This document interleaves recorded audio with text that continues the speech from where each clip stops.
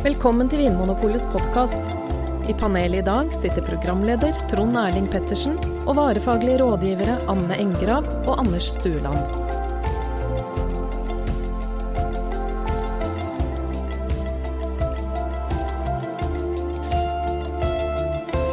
Hallo, og hjertelig velkommen til Vinmonopolets podcast. Her I studio sitter jeg, Trond Erling, sammen med Anne og Anders. Og I dag så har vi tenkt å svare på noen spørsmål fra våre kjære lyttere. Og det så gøy, folkens, for det strømmer jo inn spørsmål fra lytterne våre. Ja, det gjør virkelig det. Det mailer I hytt og gevær, som det ikke heter. Og folk lurer på masse rart. Jeg tenkte vi skulle gå I gang med noen spørsmål her. Den første fra en gammel kjenning, som til og med har fått sin egen episode tidligere, som heter Stig Furu. Hei, Stig. Hei, Stig. Hei, Stig. Det første Stig spør om her rett og slett hvor mange druer, eller hvor mye druer trenger man for å produsere en flaske vin? Anne, du driver jo og dyrker dine egne druer på Sørlandet, så det her jo noe du burde kunne noe om. Ja, jeg dyrker mest druer. Jeg lager ikke så mye vin da. Men, ikke enda? Nei, kanskje snart. Ja. Kanskje snart. Og da har jeg tenkt at man trenger, til en flaske vin, så trenger man cirka 2 vinstokker. Ok. Altså så mye druer som det finnes på 2 vinstokker. Og hvor mange druer finnes det på en vinstokk? Nå blir det enkel matematikk her. Ja, si at det cirka 6-7 klasser da. Ja. 6-7 klasser. Ja. Finnes det noen hvordan, huskeregel sånn, tenker jeg sånn, I gram, I ja. vekt? Jeg har ikke en vei det. Det omtrent halvparten? Altså, en vindrue består jo av mye stein. Overraskende mye stein. Stein og stilk og skall. Ja. Så det ikke så mye saft. Det blir som et lammelår, på en måte. At det blir mye avskjær. Ja, det blir veldig mye mer avskjær enn på et lammelår. Ja. Så kan vi driste oss til å si at omtrent halvparten av liksom, det du høster, altså vekten, blir vin. Det synes jeg en godt forslag. En vinflaske jo da 750 milliliter. Ja, 750 gram da. Ja, sånn cirka 750 gram, så I hvert fall et kilo drua. Ja, og i hvert fall. Kanskje? I hvert fall. Ja, 1,5 kilo omtrent. Ja. Ja, usikker her. Dette vil jeg gjerne spare igjen på etter jeg har lagd vin. Ja, og så det jo noen drueklasser store, og noen små og sånt. Det finnes sikkert en sånn snittvekt på drueklasser. Ja, sikkert. Ja. Og så nevnte du to druestokker, eller planter må til.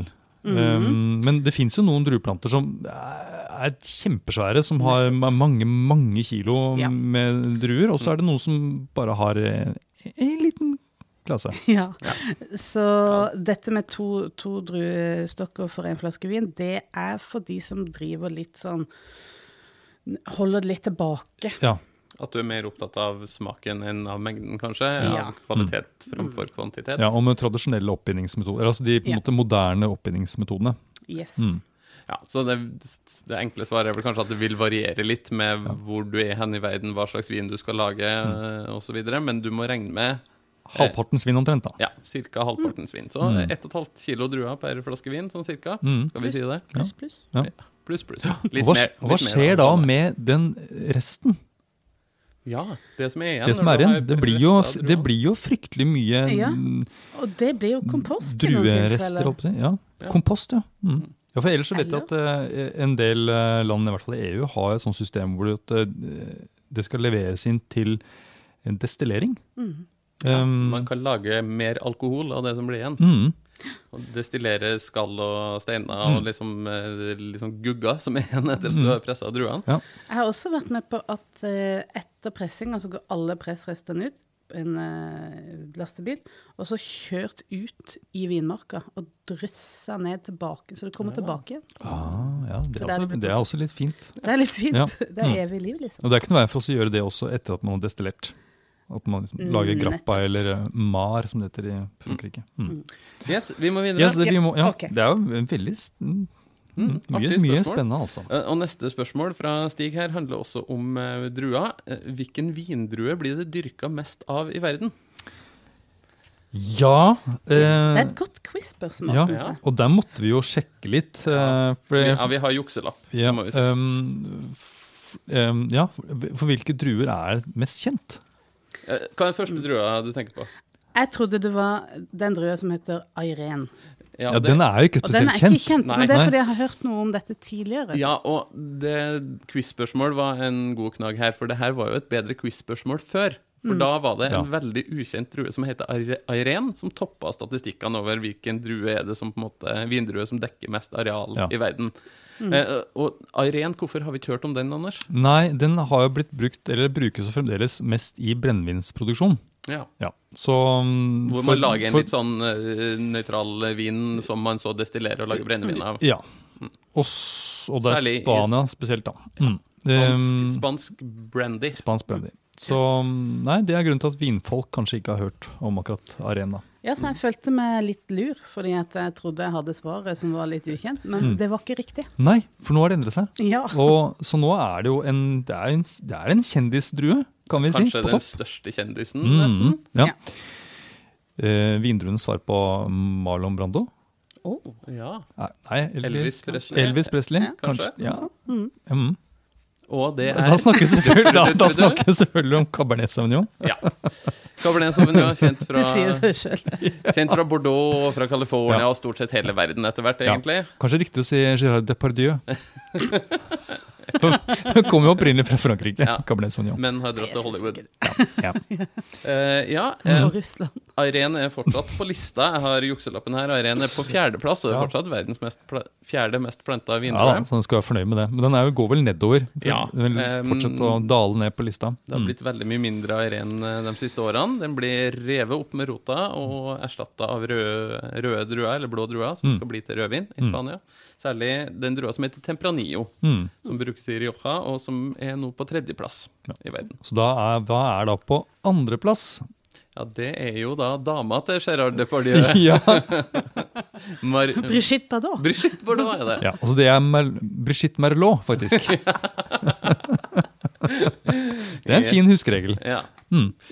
Cabernet Sauvignon, Merlot, Tempranillo og Irene, der har du topp 4. Og så den første sånn ordentlige hvitvinsdrua kommer på 5. plass, og det Chardonnay. Ja. Og så det Syrah, Grenache, Sauvignon Blanc, Pinot Noir, og på 10. plass enda en sånn drue som kanskje mest brukt til brennevin, som heter Trebbiano i Italia, og Ugni Blanc i Frankrike, der brukes det konjakk og slike ting. Og det finnes en egen episode om, forresten, Ugni Blanc. Men hvis vi skulle da driste oss å se inn i krystallkulen, hva tenker vi, hva vil endre seg i denne topp 5 eller topp 10? Hvis jeg skal basere det på hvordan det ser ut i Norge da, for det det landet jeg kjenner best, og bare antar at hele verden liker oss. Hva slags vin kjøper vi i Norge? Ja, tenker og du da på? liksom typisk det at Irene, eller da brennevin, salget går ned, derfor det synker Irene. Og siden vi drikker mer med hvitvin, så vil jeg tro at noe hvitvin vil klatre oppover på lista, hvitvinsdruer. Ja, det det jeg også tenker at både Chardonnay og Sauvignon Blanc vil liksom krype oppover. Ja, for det også 2 druer som på en måte har blitt nesten merkevarer i seg selv, at du en Sauvignon Blanc-person, eller du en Chardonnay-person? Ja, det interessant. Hva kjennetegner en Sauvignon Blanc-person? Det høres ut som en egen episode. Ja, ok, vi venter på den da. Ja. Og så spør jo Stig og her cirka hvor stort areal blir brukt til vindruedyrking i verden. Ja. Og da, Anders, har du dykket ned i jukselappen? Ja, det også, når vi pratet om det, så ble jeg jo først litt overrasket at det ikke var mer. Ja, jeg ble litt skuffet. Ja, man ser jo for seg liksom hele verden dyrker jo druer. Ja, og det en viktig ting å holde på med. Så vi så jo for meg at det var noe sånn tilsvarende Frankrike i areal. Men så viser det at det tilsvarer da 1,5 gang Danmark, eller 13 millioner fotballbaner. Det siste høres kulere ut. Det jo det. Ja. 13 millioner fotballbaner. Det tilsvarer arealet med vindrueproduksjon, og så finnes det da produksjon av spisedruer i tillegg. Ja, og druejus og sånne ting. Så det mange druer som blir dyrket i verden som brukes til andre ting enn vin. Men til vin så det da, hvis du ser for deg et land på størrelse med Danmark, eller Kroatia, eller Svalbard, Så bare dekka av vinplanter. Ja, absolutt overalt. Absolutt overalt. Ja. Det jo en del. Ja. Det jo det. Og det kanskje fordi at vinområder jo ganske store sånn når de tegner inn på kartet. Men når du reiser rundt i vinområder, så det jo bare sånn flekkvis blitt planter med vinplanter. Det sant. Ofte så det liksom, det veier og hus og kratt og skog kuer. Og kuer, beitemark og åkra, og det masse annet. Ja. Det det. Så vi kikket for moro skyld Utrolig irriterende, men Vi kikket for moro skyld på hvor mye ris dyrkes det i verden, eller på hvor stort areal dyrkes det ris sammenlignet med druer, og det var jo mye større. Ja, det var det 106 millioner hektar? Altså det var mot et land 6 millioner hektar på vin. 160 millioner hektar. 160 var det. Det var et land på størrelse med Mongolia eller Iran, eller et sånt skikkelig stort land, motsvarende Danmark, Kroatia. Det jo litt fornuftig også at det dyrkes mer ris egentlig enn druer. Ja.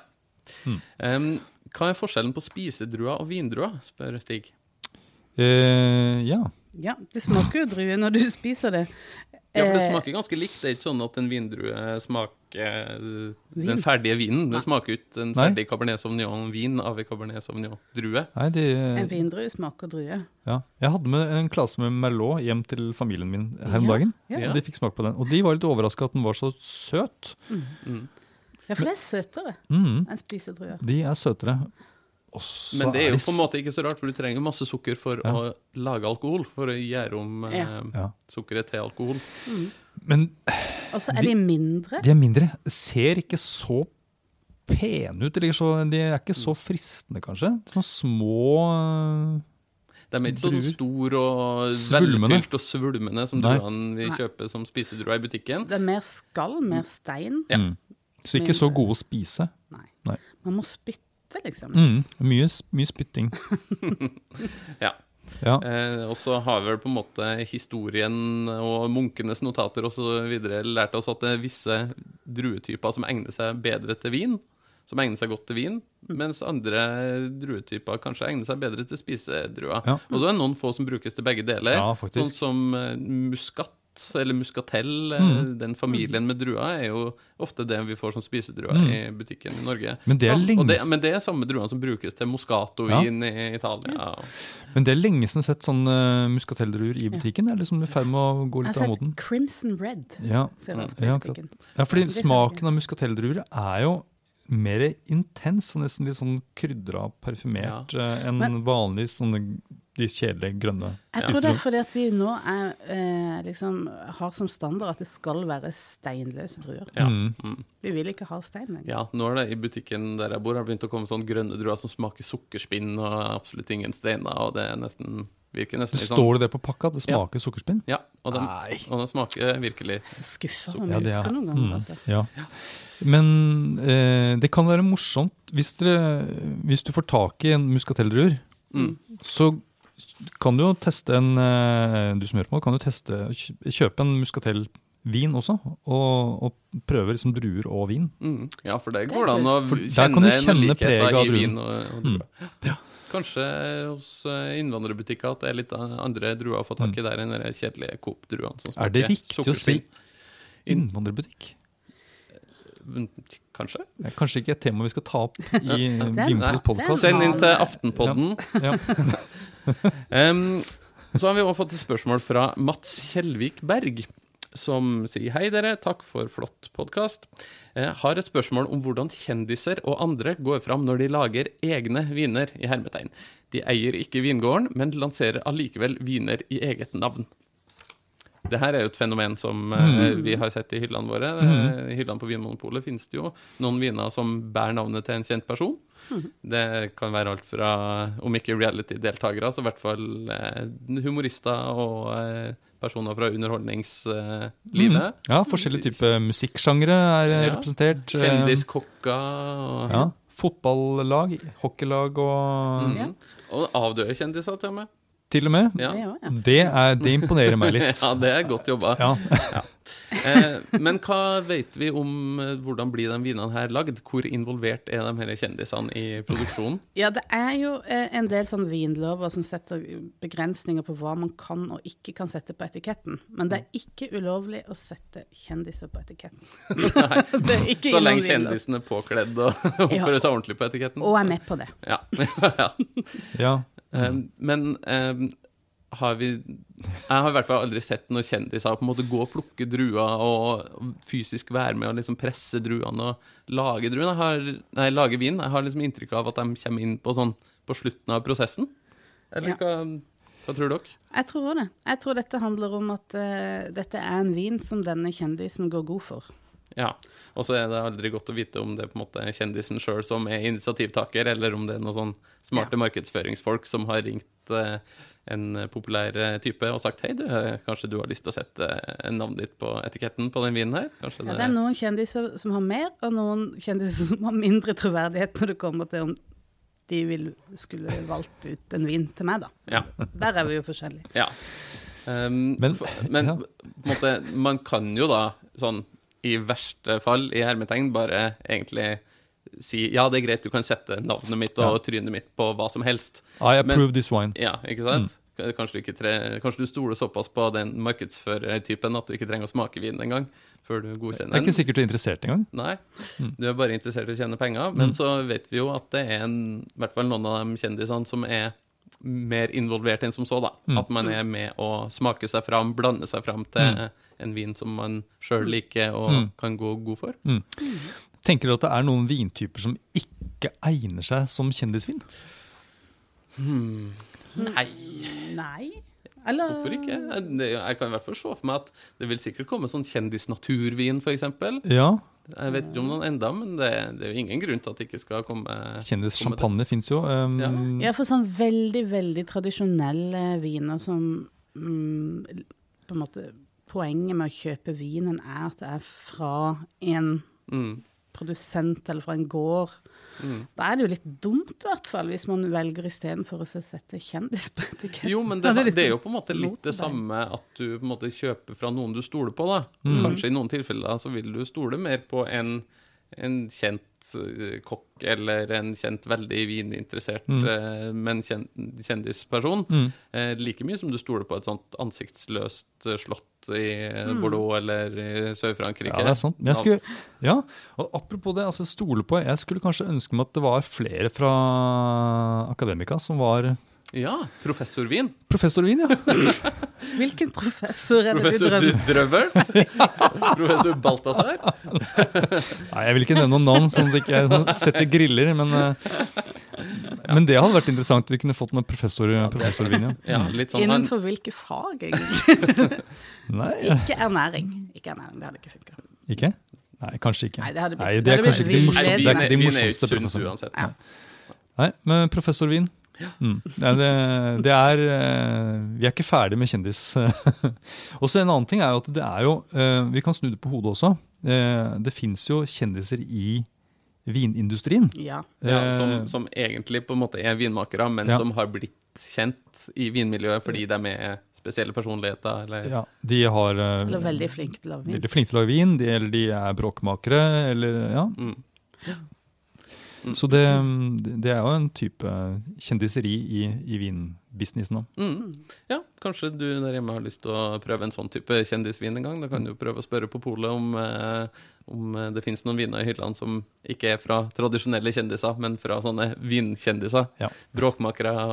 Men var ikke du med på en prøving en gang der du testet hvilken kjendis som var flinkest? Det stemmer det. Jeg skal ikke gå ut med noen resultater her. Det ville ha vært feil. Men det var en tydelig vinner? Ja, men en litt overraskende vinner også. For det var jeg tror det var en sportspersonlighet som hadde fått laget en imponerende god vin. Frisk og spretten! Ja, ikke sant? Ja, den var bedre enn både kokkene og de andre vininteresserte kjendisene. Ja, nei, men da sier vi tusen takk til Mats og Stig for gode spørsmål, og så vi snart tilbake på øret ditt med flere episoder av Vinmonopolets podcast. Takk for i dag, Anders og Anne. Takk for at du hører på Vinmonopolets podcast. Har du forslag til et tema i podcasten? Send mail til podcast@vinmonopolet.no. I tillegg svarer kundesenteret deg på e-post, chat og telefon.